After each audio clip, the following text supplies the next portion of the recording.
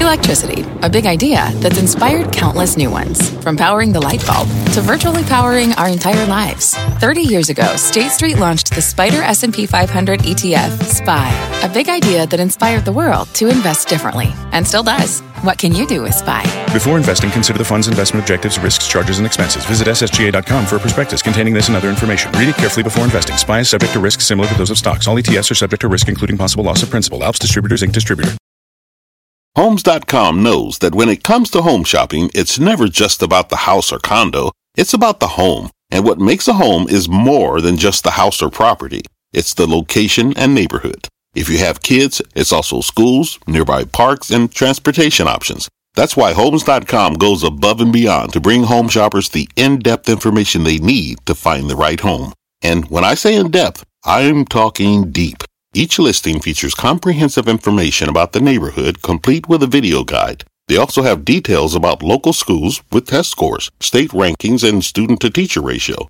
They even have an agent directory with the sales history of each agent. So when it comes to finding a home, not just a house, this is everything you need to know, all in one place.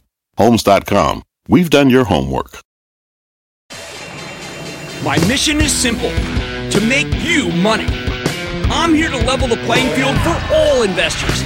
There's always a bull market somewhere, and I promise to help you find it. Mad Money starts now.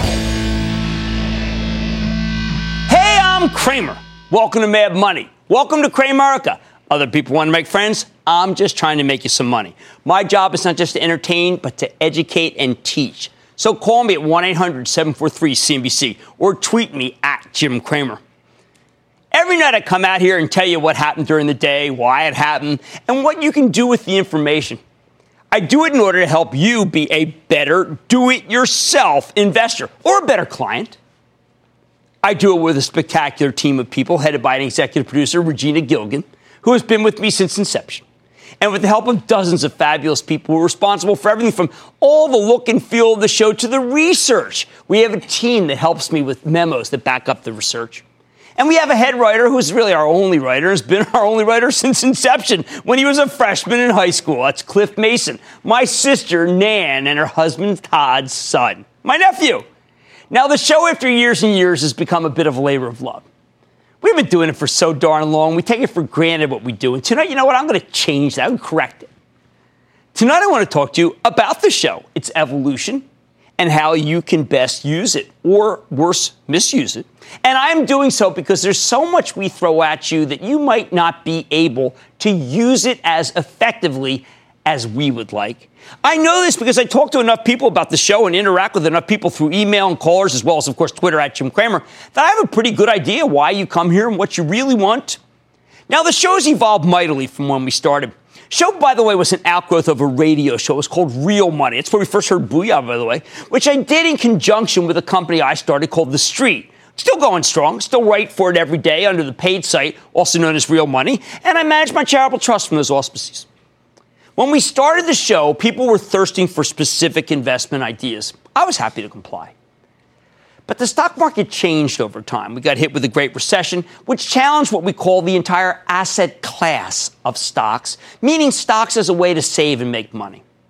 We had many companies, big companies, particularly in the financial world, destroyed by the downturn, mostly because they had lent a lot of money and didn't have enough money in the bank to handle the losses that came from a dramatic decline in economic activity. It was a credit crisis. I am proud of the fact that if you watch me, you might have avoided a lot of the downturn because I shouted from the rooftops that the Fed was nuts. They were nuts. And that the situation was far worse than anyone realized. No matter.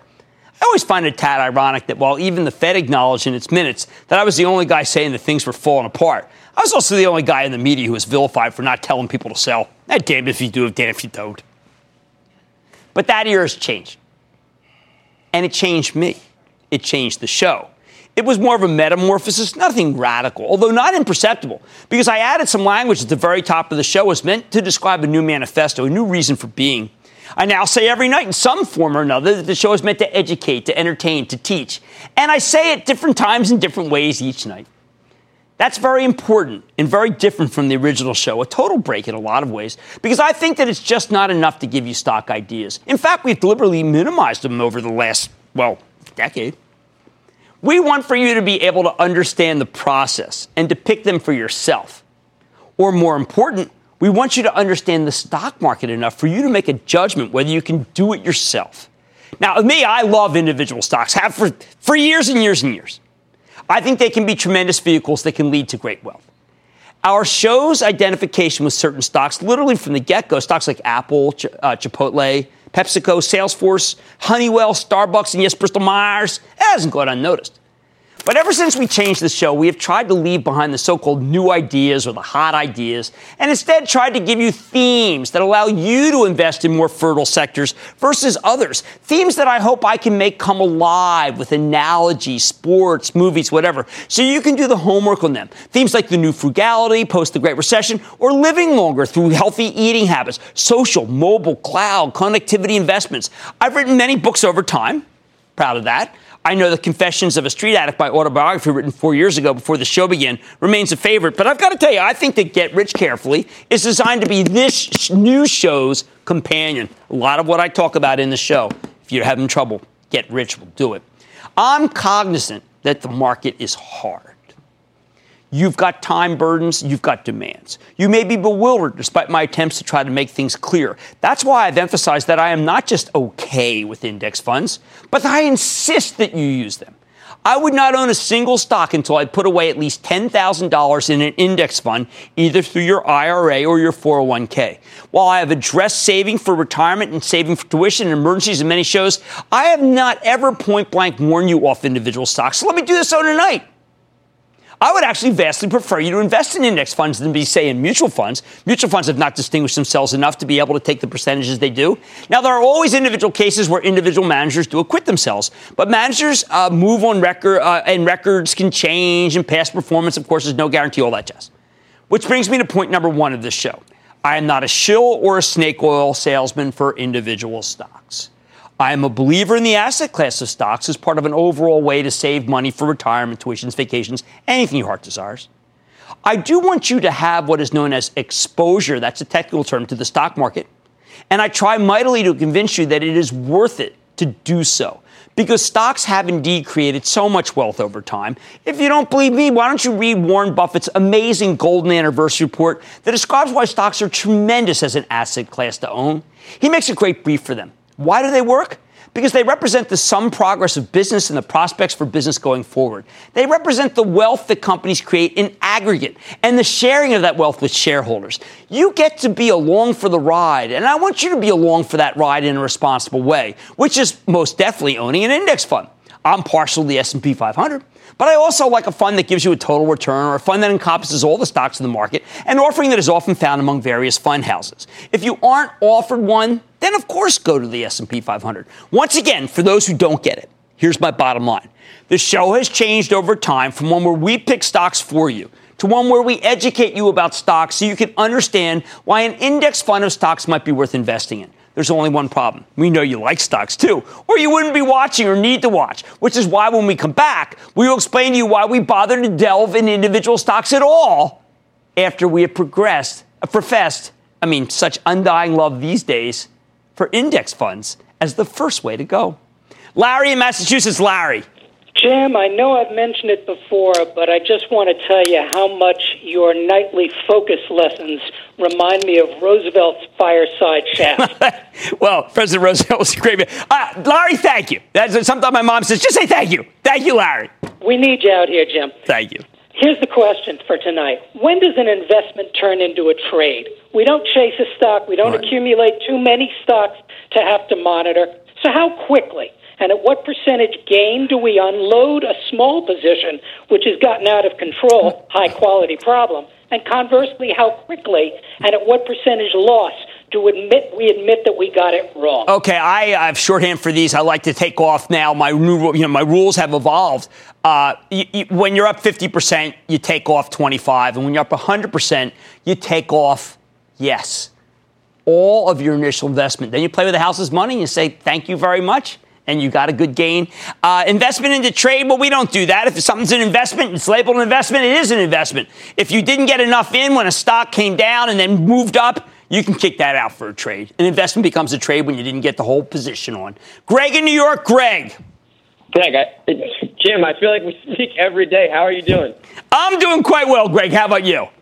I'm doing well. I just got a quick question. Me and my friends are pretty young investors. We're in our young 20s. I just want to know, do you think it's worth taking more risk when you're younger and you don't have enough money to kind of put more put more money on the line and try to seek the higher profits? Greg, listen to me. Listen to me, Greg. Yeah, I didn't start with much money, but I took big risks because I have my whole life ahead of me. You've got your whole life ahead of you. Buy some stocks and they go down big. You got that paycheck coming. It's only older people who are further down the line who don't have enough paychecks left. You take that big risk. That's what I want. Chris in Oregon. Chris. Yes, Jim, thank you for taking my question, and thank you very much for all the great advice you've given me. Every position in my portfolio is Captain Cramer approved and doing very nicely. You're very kind, Chris. Thank you so much. How can I help? My question is, I have a IRA equity portfolio that I don't plan to draw on for about 5 more years, and everything then is obviously reinvested into it. My question is about dividends. Does it matter whether you reinvest those dividends back in the stock that generated them or just reinvest them in the fund in general? All right. Anytime you can reinvest dividend, just reinvest dividend. It's a hard and fast rule. Just always reinvest those dividends. Power of compounding.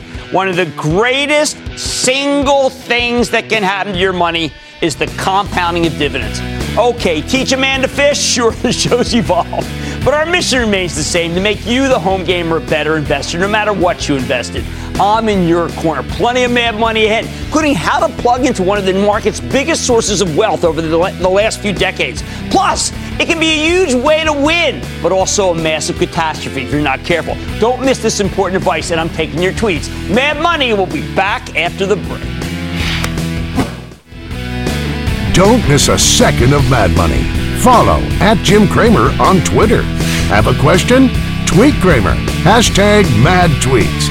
Send Jim an email to madmoney@cnbc.com or give us a call at 1-800-743-CNBC. Miss something? Head to madmoney.cnbc.com. When it comes to your portfolio, Cramer will always go the extra mile, traveling the country and telling the most valuable stories.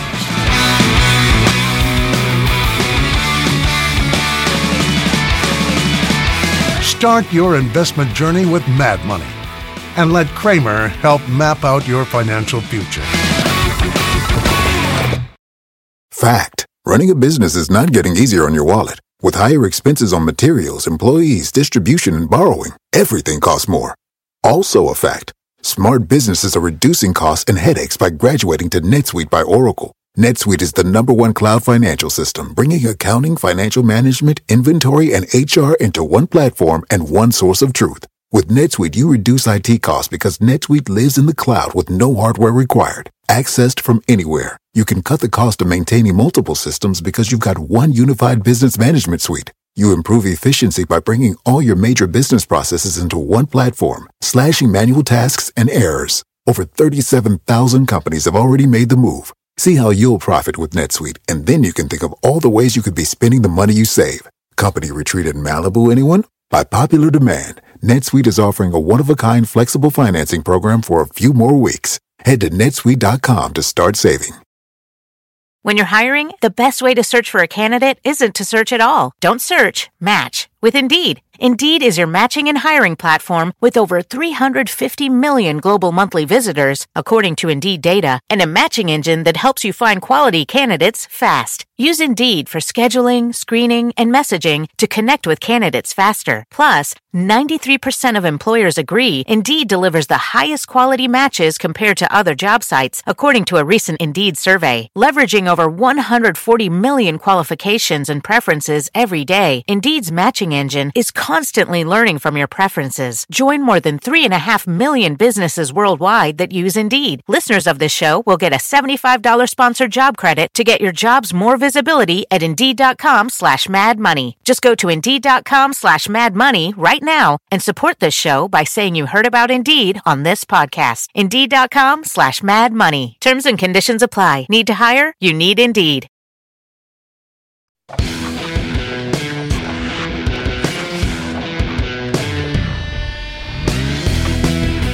We've started the show explaining why we teach what we teach and why you want to own index funds to capture the profits and opportunities of stocks in aggregate. For those of you who come away from this show saying, we tout stocks every night and think index funds are a waste of time, what can I say? We aren't ever going to change you over. We're not going to win you. And we do know that you don't even bother to watch. That's fine. We can live with it. So why then do we even bother to do the show other than I like to be compensated for doing something if I like index funds that much? You know what? It's a terrific question, actually. Surely I could have retired by now. I did well in a previous life at broker at Goldman Sachs, hedge fund manager, gave my investors, of which I evolved to being one of the largest, a compound return after all fees of 24%, when the Standard & Poor's Index gave you an 8% return during the same period. I will come back to that number, so hold on to it. But I mention it now because I am lucky enough to be able to do what I want to do at this stage of my life. Every now and then again, I'm tempted to thinking maybe I should go back and be a hedge fund manager. But whenever that occurs, I remember that my late father thought I was much happier doing what I do now. And he thought it would be a mistake to go back to that old life because he thought it was too hard. Plus, he thought the show was terrific and really helpful and was my biggest backer in what I was trying to accomplish here. Thanks, Pop. So why ever talk about individual stocks then? First, we know that someone must want the information or we wouldn't have lasted as long as we have. In the end, this is a commercial product, and the market has judged this commercial product to be worth something. If it weren't, I would have been canceled years ago. Second, though, I do it because of 6 stocks. National Video, you don't have to write these down. This is history. National Video, American Agronomics, ST Technologies, also known as Standard Press Steel, Giant Foods, Heinz, and Gantos. These 6 stocks are at the core of why I think this show can play a role in your financial education and get you to the point where you make fewer errors and have more of a chance to make money longer term if you choose to invest in individual stocks as well as index funds. Remember, index funds are preferable for the vast majority of you, but I know that you're going to want to buy individual stocks anyway, or you wouldn't be watching Mad Money. Which brings me to the first of 6 stocks that are at the genesis of the show, National Video. When I was growing up, my father's broker knew a broker. My father's brother knew a broker, and that broker's name was Jack. I met Jack once. I recall he played a lot of tennis. He had a really good backhand. My father worked hard. After the war, he started at Gimbel's, a now defunct department store, selling men's slacks, gabardines. When it was clear he wasn't ever going to get promoted, he decided to strike out on his own with his brother, first selling carpet and then toy games, and then ultimately boxes and bags, gift boxes, you know what I mean, to retailers. Those who have heard my father's eulogy delivered the day after he died in November of 2014 know that my dad had a really hard business life. He and his brother started the National Gift Wrap and Box Company to supply merchants with everything they needed to box, wrap, and bag whatever they sold to their customers. Well, he never had much competition. His customers were always going under, and he was on the road quite a bit, trying to find those new ones. I remember endless days of discouragement. I was growing up. You know, those were the days when my mom would tell me, go to your room before Pop got home, because he had a hard day and didn't make any sales, or customers were cruel to him. It was tough for him to save. He had money in a bank account and savings and loan, but it didn't pay much interest, and I knew he was always deathly afraid he couldn't pay the bills. So one day, Pop said he knew what he knew what he was going to do. He was going to buy the stock of National Video because Pop's brother had heard from Jack, the guy with the good backhand who was a broker, that it was the next big thing. The stock of the millennium, so to speak, or at least of the roaring 1960s. At first, the stock went up dramatically, and I could tell that Pop was elated, and he bought more of it because it was going higher. Yeah, in fact, that was really about all Pop knew about National Video. Pop didn't follow it intraday. He either found out how it was doing by reading the 5-Star Evening Bulletin, at one point one of the biggest papers in the country, which came out at the close of the market, or he'd turn on the radio and they would list a lot of closing prices on the station he put on, including the heavily traded National Video, and he'd cheer. He even encouraged me to follow it. And I have told you in the past about how I kept the journal of stocks that I followed back in the 4th grade. I didn't know any more about the companies behind those stocks beyond what Pop knew about National Video, but I wasn't playing with real money. He was. Sure enough, after Pop had put a sizable amount of his life savings into National Video on the way up, it started going down. Like many people, Pop didn't know what to do. So he would check in with his brother, who checked in with Jack, who told his brother, who told Pop that all was well and he should keep buying National Video, which he did. Well, all I can say is that I am glad for 2 things. One is that Pop never borrowed money to buy National Video, and 2, stocks blessedly stop at 0 on the way down. Pop lost everything. Everything. I didn't notice the changes back then, but let's put it this way. We didn't take much vacation, and we sure didn't stay at the Ritz-Carlton or the Four Seasons when we went away. I remember Ritz mock apple pie made with the crackers. But there was an important takeaway here from this National Video incident that suffuses the very fundament of this show. People are going to be tempted to own individual stocks to save or augment their paycheck. It's just a fact. One of the precepts of Mad Money is to know how to invest in an individual stock if you're going to do so. Think of the mistakes my father made with National Video, and you will know why this show is set up the way it is. First, he didn't know anything about it. So he had no idea how the company was doing, how risky it was, how it could go down as well as up, and how it could go under.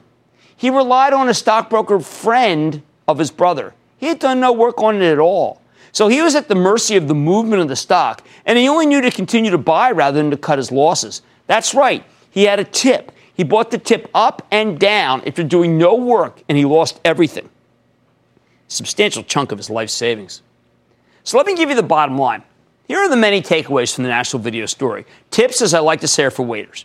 2, you must do homework if you're going to own individual stocks. 3, if you can't do homework, then own an index fund. And 4, if you fear losing money, don't own stocks at all, because they can go down as well as up, as was the case with National Video, which, by the way, I still don't know what it does. Yeah, I could Google it, but that's for another chapter in tonight's story.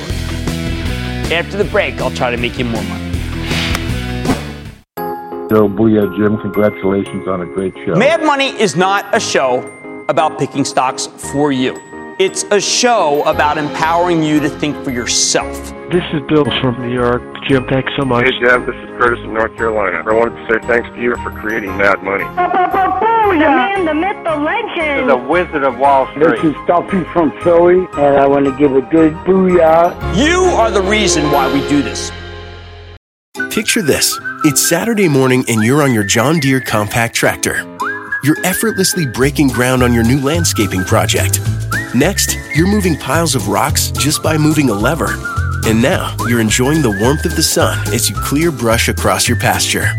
We could keep trying to put you in the moment, but to really understand everything you can do with a John Deere compact tractor, you just have to get in the seat. Learn more at johndeere.com/get-in-the-seat or visit a dealer near you. This podcast is supported by FedEx. Dear small and medium businesses, no one wants happy customers more than you do. That's why FedEx offers you picture proof of delivery, packageless and paperless returns, as well as weekend home delivery to 98% of the U.S. on Saturday and 50% on Sunday. See the FedEx service guide for delivery information. FedEx Ground service is also faster to more locations than UPS Ground. See what FedEx can do for your business. Absolutely, positively FedEx.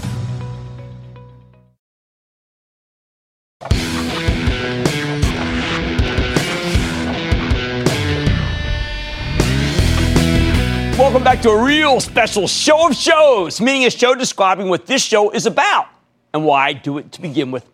First, we covered that I don't even want you to buy an individual stock until you own a diversified index fund and own enough to make it so it's always going to be the biggest part of your savings, never stocks. We don't call the show Mad Money for nothing.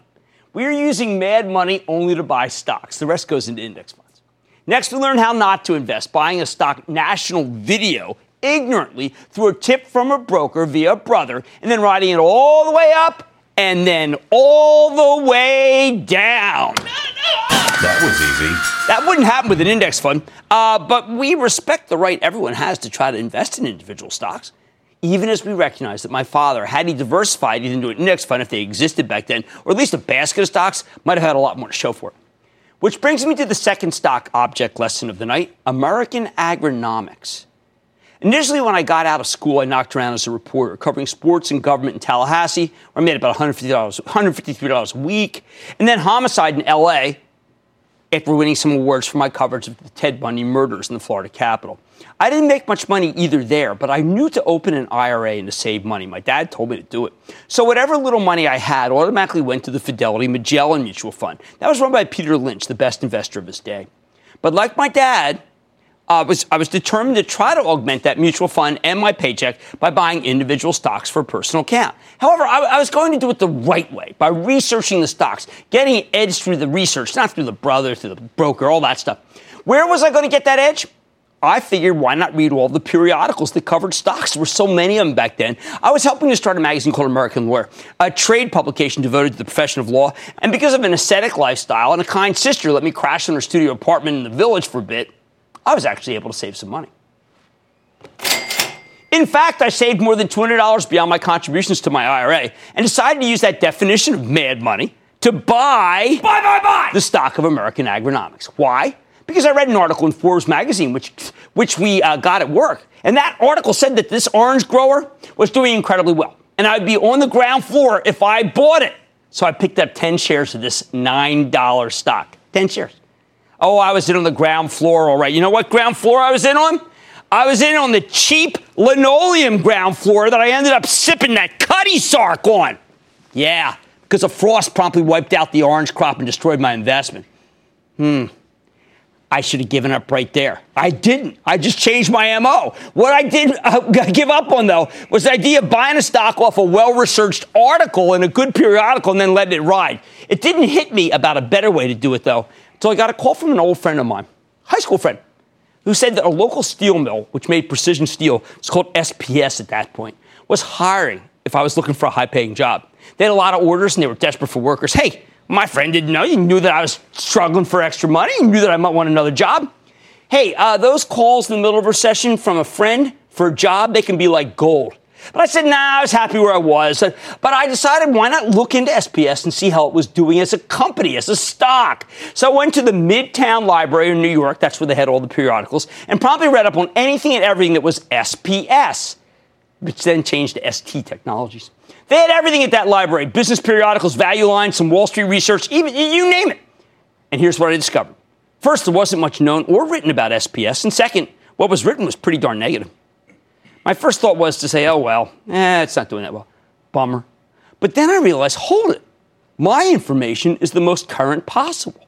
I got a guy telling me they can't handle the business they have and need to add additional shifts of unskilled labor like me, but the periodicals all read negatively about it. In other words, I had insight nobody else had. I was ahead of the story. Now, these days, it's hard to get that kind of edge. Everybody pretty much knows everything at once. Edges do exist, though, and we do our best to present them every night.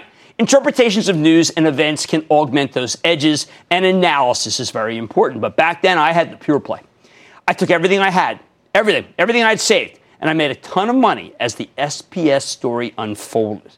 Enough money that I decided I would look around the office for more ideas where I had an edge. I was writing about lawyers who were working on mergers and acquisitions back then, and it was clear, all the public ones. And it was pretty clear that the hot field for M&A was always about oil and gas. One after another, they were being gobbled up. So I figured, why don't I find one that hasn't been gobbled up yet? So back to that library to read about the industry. Sure enough, I found a company called Natomas, which had just discovered a large find in Indonesia. I took another chunk of money. Remember, we were talking about, say, like $300, and bought that stock. I don't think I had to wait very long before I caught another takeover bid. At that point, I was hooked. That changed everything for me. Changed my whole career plans. Yep, I put money into my mutual fund, but anything left went into individual stocks. And I made enough money to pay for my first year of law school when I decided to go back to become an attorney. Now, I know already that there are people out there who will say, wait a second, none of this is possible today. First, the research, which was so scanty back then, is everywhere now, courtesy of the web. Second, anyone can Google any company and know how it's doing in a nanosecond. And you would have known that SPS, which was later taken over at a huge premium by Precision Castparts, which then subsequently got a bid from Berkshire Hathaway, Warren Buffett, was hiring and doing well. Third, there are now rules that make it so it's really hard to get any sort of edge because companies have to have full and fair disclosure of all news or be prosecuted by the government. That means some would say you can't possibly game stocks at all, and you might as well buy an index fund. You know I am not against that. I was investing in individual stocks right alongside a much bigger percentage of my savings in the best mutual fund at the time. Still, though, I recognize that you can study and you can pick worthwhile stocks that might be doing better than the average stock and that can indeed augment your savings provided you do it right. Have some edge and stay current on the company. So here's the bottom line. Remember American Agronomics and SPS. If you only know what one person says in the media, me or the writer of Forbes or anyone else, and you buy, I am telling you right here, right now, that's not good enough.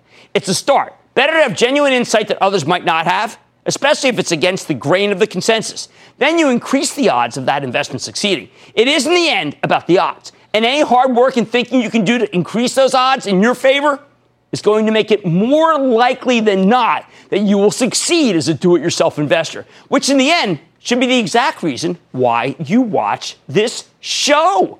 Joe in New York. Joe. Booyah, Jim. This is Joe from Kings Park, New York. Thanks for taking my call. Of course. Just a quick thank you for sharing your wisdom with your viewers. We most certainly appreciate it. Thank you. Well, I got a great staff that helps me. Thank you. My question is this. If I want to diversify and add 3 or 4 companies to my portfolio for the long term, but by diversifying, I would only be able to buy 2 or 3 shares of each company, or would it be better to buy 10 shares of one of them? And basically, what is the least amount of shares you would invest? 10 shares is, I've done many times. I've owned 10 shares. I've done 2 or 3 shares at various times in my career. Remember, though, I do favor an index fund for your first investments, and only after you've maxed out on index funds would I suggest that you buy an individual stock. All right, nobody said investing was easy. That's why I come out here every night to help you put the odds in your favor. It requires genuine insight, time, and hard work on your part. But don't worry, you know what? We'll do it together. So stay with Cramer. Booyah, Jim. Hi, Jim. Watch your program every day. I love it. You are currently coaching 3 generations of my family. Thank you for being the greatest in the world. I'm here with my son, Jonathan, who's 9 years old and loves your show. I love your show. I love it when kids are involved. Jim, thanks for everything you do for us. I wanted to thank you for all the wonderful advice that you provide us. We're going to get through this together. We're going to be constructive. We're not going to be pessimistic. We're going to be realistic. We believe in diversification, and the S&P Index Fund is still the best single diversification method ever invented. Our world is a better place with you in it. We thank you for all you do.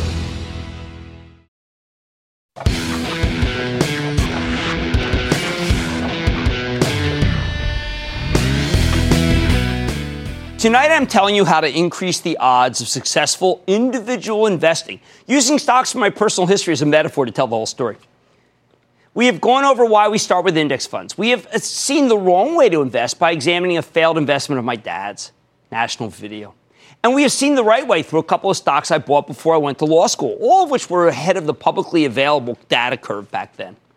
Now, while at law school, I managed to trade pretty much daily using personal insights and going to the Harvard Business School library, which had everything available at the time that you could dream of, including the research from pretty much every major brokerage house, as well as what we called microfiche of SEC filings of individual stocks. So what if it was about a month old when we got them? It was certainly better than nothing. During that time in law school, we saw the beginning of the indexing of individual stocks. We saw the bundling first of the stocks, followed by the Value Line Company. That was an influential research firm at the time, still around, and then ultimately the S&P 500. I didn't think much of it when they bundled that S&P 500 back then. I just didn't. I was more interested in individual stocks, and I had some big scores, all of which you can read about in Confessions of a Street Addict. But at no point did these changes cool the ardor for individual stocks. In fact, the heyday for stock was just beginning by the time I was at law school. Hence why I put a stock a week on my answering machine, and almost all made money, thank heavens.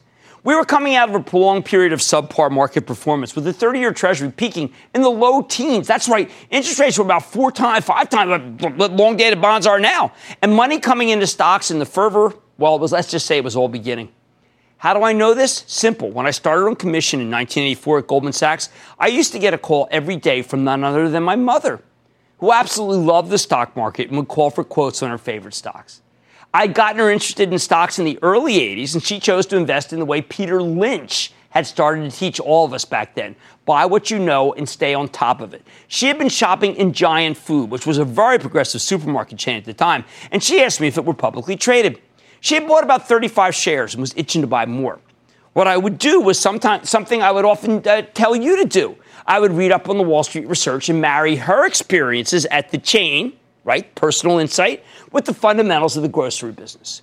Goldman had what was known at the time as the Axe, the best analyst on the street on supermarkets, and I would read what he had to say about Giant versus the other firms. He really liked it. I had the luxury those days also of having a friend, Tommy Tisch, from the Lowe's Corporation, who would send me a big gym bag of research from other firms, including firms that wrote about grocery stores pretty much every week. So here was the process of homework back then. You like an idea through personal experience, Giant Food. You read up about it with the best research. You match those insights with those of other firms. If the Axe liked it more, you might have a slight imperfection as other analysts got on board, started recommending it. It was particularly helpful if the Axe were to trace out the game plan. Because if there was terrific growth, especially regional going to national growth, that would mean investors would only pay up more than for other companies in its sector, meaning the multiple, which is the price we are willing to pay for future earnings, or the price to earnings multiple, the PE, could go higher. These days, everything's so much easier. While Giant Food was subsequently bought by a Dutch company, had it stayed public, you could have gone to its webpage, and it would have most likely have everything you want, including a stock price, which, by the way, is available everywhere. No need to call the broker anymore. Now, of course, the negative here is that everyone's got equally public, same info, equal public information. But the original insight by my mother was the starting point. You can't substitute for that. No. As an aside, my late mom never lost her interest in stocks. She took sick with cancer in 1985, and she would call me every day at 9:30 to get her quotes on Giant and other stocks she followed when the market opened. She did it to stay alert and to stay connected to me. Goldman Sachs ultimately gave me as much time off as I needed to spend with her before she died. But I never forgot how easy it was for a parent and a son or daughter to talk about stocks, which is a major reason some of you watch the show. And I pledged to my mom that one day I would do something more creative than just make money with money. Something fulfilled years later by this show. Now, it is important to know that despite all of these different inputs, the process of picking winning stocks can be upended by events, as we know from the Great Recession, or by execution of the company itself and the power of its competitors to knock it off in stride. Which brings me to the fifth stock in our saga, Gantos. Anybody remember Gantos? Here was a women's apparel chain that the Goldman Sachs research department loved and had a close relationship with. It was heavily promoted by the firm. I tried to get my father to buy stock in the chain, but he would hear nothing of it. I asked him why, because we had the best analysts on the street. He said, because no one goes there. I told him that was impossible. It was way too highly rated by Goldman. My father said, all right, then let's take a trip to Franklin Mills, a giant outlet mall outside of Philadelphia. Then my father used to go as he called on merchants to see if they needed any of his boxes and bags. There was a Gantos in one of the mall's many nooks, and my father said, well, here's what we're going to do. We're going to sit on this bench. We're going to camp out in front of Gantos, busy Saturday, and make a judgment ourselves whether anybody goes in and goes out and buys anything. You know, we sat there for hours and hours talking and watching, and only about a dozen people entered the darn store, and I couldn't recall even if we saw one guy coming out, one woman coming out with a bag. I shorted the company that Monday and stayed short pretty much until the whole thing went to zero and got liquidated. Another lesson learned. Wall Street research can be very wrong. Gantos made me skeptical. I never forgot that exercise. Now, to put all this in perspective, I am offering a way that this show can bolster the process. I infuse the show with all the lessons here. I try to imagine my mother being a caller. I try to keep the skepticism of the Gantos lesson that my father taught me. I try to figure out how I can help through presenting you the giants and the Gantoses so you can understand the process of good investing.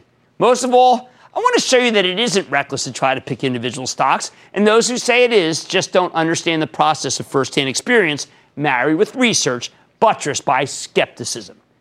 It all increases the odds of successful individual stock investing while minimizing the risks of single stock ownership. So here's my bottom line. My mom was no genius at stocks, but she did have a genuine interest. My dad was a genius at retail, and I would like to think that some of that rubbed off on me. Stay with Cramer. Jim Cramer, you're one of my heroes. I look forward to your show every weeknight. Thank you so much for helping beginning investors like me. When you talk about the market, I just believe that you're spot on. Oh, I love it. Thank you so much. Every night we watch you, I have learned and earned.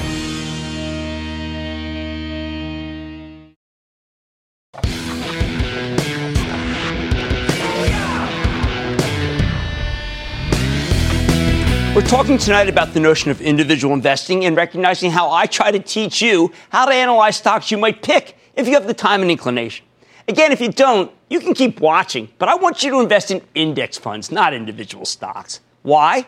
Because I can't have you buy a stock on a tip and do no research. I want you to have an edge or a catalyst or a personal experience where you can match that experience with homework, principally research, and the knowledge gleaned from the company's website, but recognizing you must be skeptical at all times. Now, though, let's get to the final piece of the puzzle that eludes so many of you and make the process far more mystical than it seems. Let's talk about Heinz, the ketchup company that was bought not that long ago by a consortium that includes Warren Buffett. When I decided to leave Goldman Sachs after 4 fabulous years to open my hedge fund, the first stock I bought was Heinz. Why did I do it? Because I was looking to own a stock that represented a call on a great management team that could deliver earnings through thick and thin. At that point, it was a classic growth stock, moving from the first world to the third world. We used to call it that before it became a developing economy. And therefore, it had a clear growth path ahead for multiple years. Plus, at a time when the Japanese were nipping at our companies and the Chinese were just becoming a world power, I was confident that we would never have Asian ketchup on the picnic table. That proved to be right. But what I didn't count on were the performance demands on the hedge fund manager class.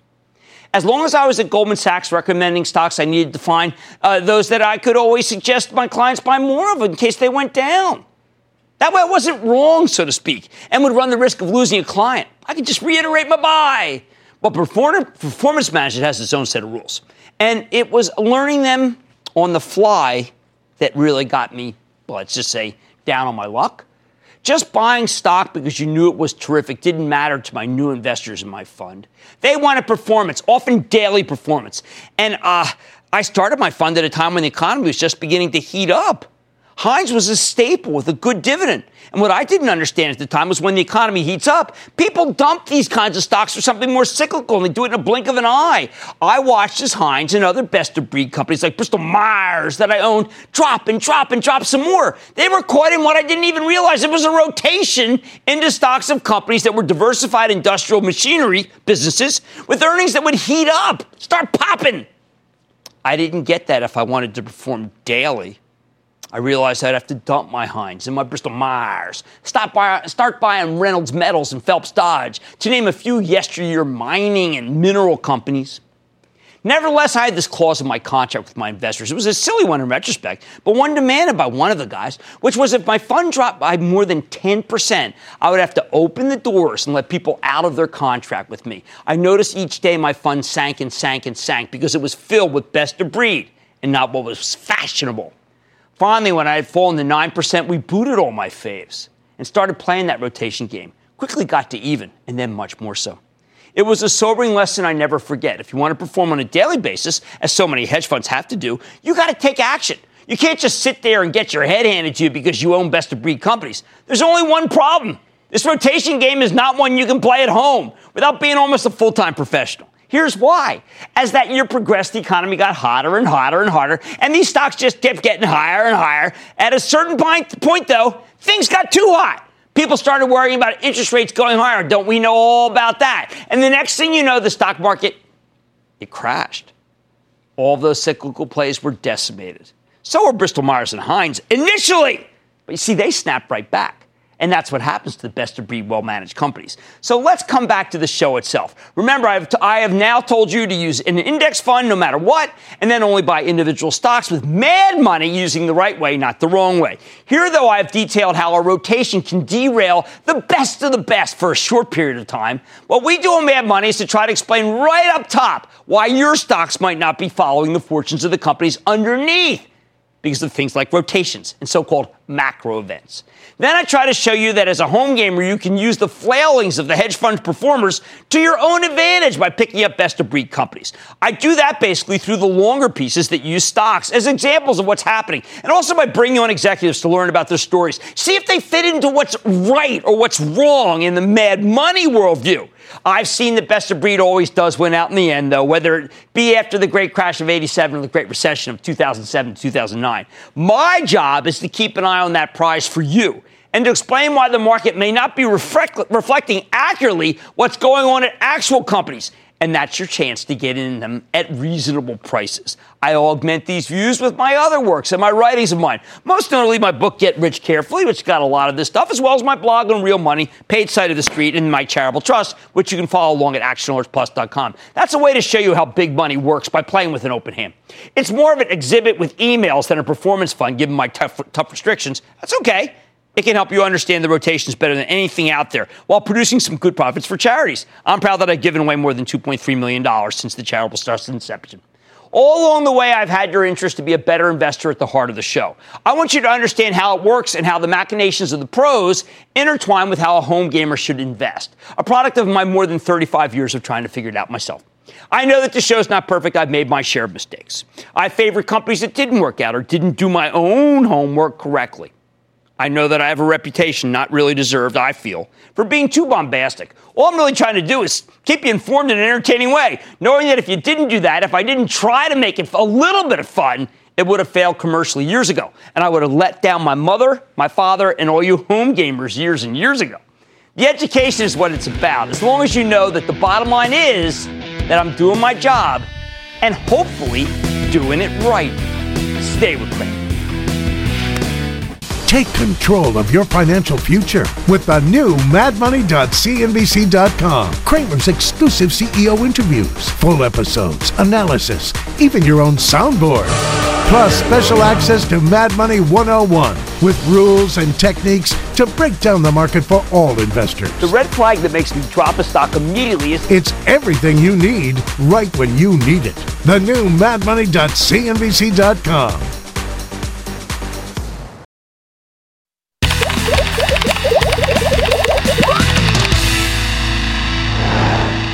Everybody, I get your tweets all day, try to answer as many as I can. But today I thought I'd give my hands a break, dig into some of your tweets right here on Mad Money. At Derg Syndrome wrote at Jim Cramer, in Real Money, he means the book, you said to be aware of firms financed heavily with debt. Is there a certain debt ratio or percentage to avoid hashtag mad tweets? Actually, if you go to Stay Mad for Life, I've actually got a lot of rules about that. But the main thing you have to do is you have to be sure that the debt they have, the interest that they have to pay, isn't overwhelmed. It doesn't overwhelm the company. In other words, can the cash flow pay for that interest? And that's what you're looking at, cash flow versus interest. Here we have at number 2, I at Jim Cramer, hashtag CramerQ. Is there any virtue, merit, or possibility of returning to the gold standard? No, we don't want that. That pegs it in a way that makes us so we have no flexibility whatsoever. However, I do think that owning some gold is always a good idea. You can do it through the bullion or the GLD, or periodically I might recommend a stock, but those are the best ways. Check this out. We have at Dolan Brian J., who said, at Jim Cramer, great morning on the West Coast, teaching my 5-day-old the value of investing at early age on Mad Money at CNBC. What can I say? That kid, you know what that kid has? Horse sense. At Tramlin wants to know, at Tramlin? Okay. At Jim Cramer, hashtag high-quality companies. Could you define precisely value, good cash flow, low debt, momentum? What is the quality? Everything gets sold. Okay, it's best of breed. High-quality company means it is acknowledged to be the corporate leader in its sector. That's what I want, and if the sector's a good one, and this is the best of breed in the sector, I think you're going to have a good long-term investment. I prefer for you to wait until when we get these periodic moves down that are caused by some sort of exogenous event. That's when you pull the trigger. Buy good quality companies at prices you like. At Norby wants to know, at Jim Cramer, we know that money never sleeps, but do you? I've always had a sleeping problem. My sister has a sleeping problem. My father had a sleeping problem. We cannot stay asleep as long as we'd like. And that's why you see me tweeting at 3:40. Next, at Chewy8286 is wondering, at Jim Cramer, who are some short sellers worth following and learning from? Well, you know what? This is an industry where what I'm looking for is actually the best shorts, not the best short sellers, because what I found is that periodically the best short sellers are in the wrong stocks. They're all shorting the same stock. So I like to look at the companies case by case. Here's at Lasmaniac, at Jim Cramer. Your 6 p.m. shows have replaced the nightly news. Amazing coverage. Well, I still like the nightly news, but I really appreciate that. And I'm glad you watch it when it's on air. You get the scoop on the people who tape it and watch it later. Now, up we have at CJP_TEO at Jim Cramer. Professor, so glad you are helping us. I read every Action Alerts Plus alert. Very helpful. Thank you for the extra TV hours as well. Never miss one. Thank you. ActionAlertsPlus.com is a companion newsletter to my charitable trust. It's my own money in a trust, which I then send to a charity, and write about it while I'm doing it to analyze it. Stick with Cramer. I like to say there's always a bull market somewhere, and I promise to try to find it just for you right here on Mad Money. I'm Jim Cramer, and I will see you next time. This podcast is supported by FedEx. Dear small and medium businesses, no one wants happy customers more than you do. So you need a business partner just like you. Like FedEx, who understands your passion for serving your customers because they have the same commitment towards you.